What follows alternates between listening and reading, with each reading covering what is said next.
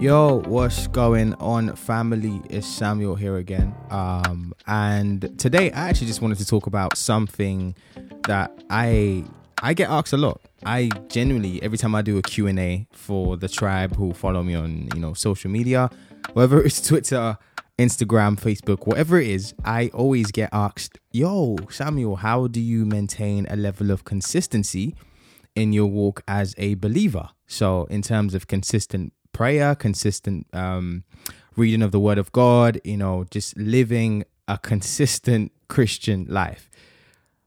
That's how it's phrased anyway. And I think it's one of those ones where everyone kind of struggles with this to some degree.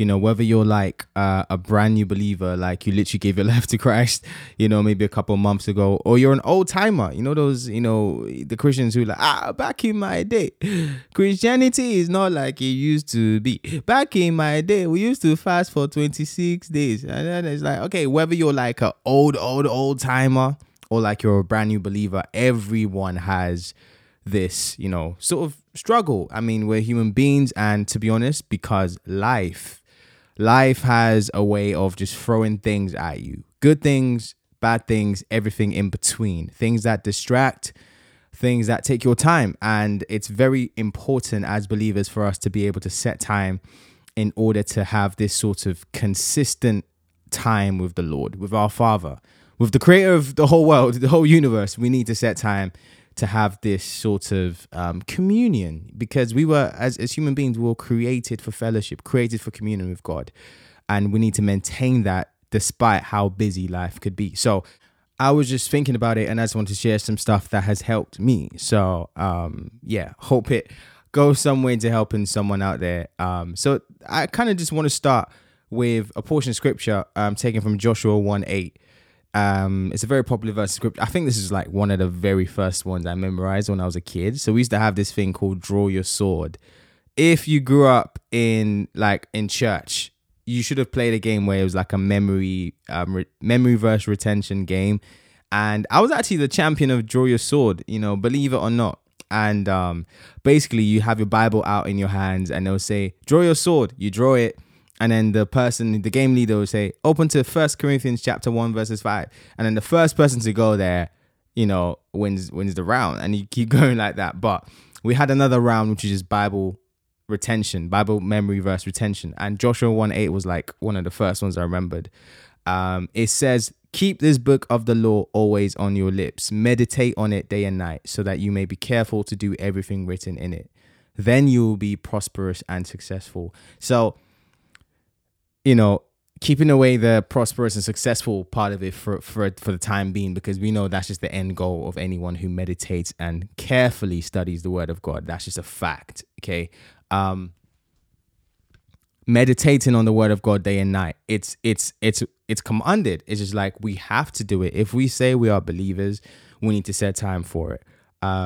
So I guess the first thing, with like any relationship that I've ever been in my life, or any friendships or any of the people that I hold close to me, the first thing I've done is always made time. I've always just, if I value you, if I respect you, if I love you, I'm going to make time for you. And it's a decision that has to be made in the heart first. So seeking consistency in fellowship with God, it's just like any other relationship like that you care about. Because of the desire you have and the value that you have for those relationships. And I think that's kind of the next thing I want to jump into, is like, ask yourself, how much do you value your walk with God? Because depending on how much you value it, would show in how much time you put in towards it. I'm not sure if I'm making sense. So I guess the first place to start is a heart check and a heart posture. How much do I value my walk with God? The more value I place on this, the more it will be easier to prioritize. Yes, social media will be a distraction, but you will prioritize your walk with God because you understand how valuable it is, like how valuable quality time is with the Father. Our understanding of who God is and what he has done for us, and the gospel message, this beautiful gospel message truth that we know and that we hold so dearly, the more we understand that and the deeper we understand that will increase our value that we have for God and for quality time with the Lord. And then it would increase our desire to spend more time with him. So if you're maybe struggling with prioritizing your walk with God or time with God in your life, maybe the first place to start is a heart check, and I mean an honest heart check, not just like, oh yeah, I love God, Jesus, I love you, I'd be crying every Sunday. No, I don't mean that. I mean, genuinely ask yourself this question: is this something that I value? Just be honest with yourself. I think the first place in terms of starting this new life of consistencies is admission. Admit if you haven't valued God so far, then yeah, there's no better day to start again. That was an unnecessary plug. I'm sorry. Go check out that No Better Day still. So to become more Christ-like, reading scriptures to know how to love and live, it's just vital. It helps us to make sense of our world today. Like, I don't know about you, but this life is crazy. Like, there's so many things that can just come and take away your sense of thought. There's so many things competing for your mind. So reading the scripture and renewing your mind every single day helps you make better sense of the world from Christ's point of view. And the transformative power of Christ is always in full effect with consistent prayer and study. There's literally that transformative process that goes on in the life of everyone who's given their life to Christ. So the more you study the word, the more you become more Christ-like. You realize that the person that used to get angry so easily every time is now the most humble and meek and kind-hearted person. That transformative power that we always sing about, that we pray about, the reality and the practicality of it is that it probably won't be in full effect if there is no consistent time dedicated to studying the scripture, to studying the word of God. We need to, in order to become Christ-like. Some other people might say, all right, cool, but why else do I need to, have consistent prayer and study? Check it out. It's quite simple. We're in a spiritual battle. Yeah. As a believer, we need to be suited up. We need to put on the whole armor of God. In Ephesians 6, it talks about putting on the whole armor of God. I would never recommend this, by the way, but when I was in university, there were some exams that I just said, you know what, Omo, Jesus Christ, be the Lord and Savior of my life. The end of my my end from the beginning anyway. But this exam, I can't, when some exams are just like, bruv, no matter how much you study, it's just not entering for some reason. And I would really not recommend that. But none of us would go into an exam hall unprepared. If you know you've got a test coming up on a certain date, you will do your best to get ready for that exam. Now, in life, because we face spiritual battles, there are tests that we face. Trials will come.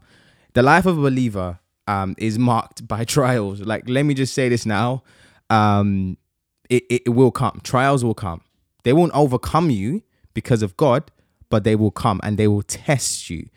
Some things will happen that will really test your faith, and you need to be prepared to face those. And the only way you can be best prepared is if you've got the word of God in you. This is like the best weapon to live in today's world. In 2022, the word of God is probably the most effective weapon you can have to withstand trials, to withstand temptation, and to just keep your sanity, if I'm being totally honest with you.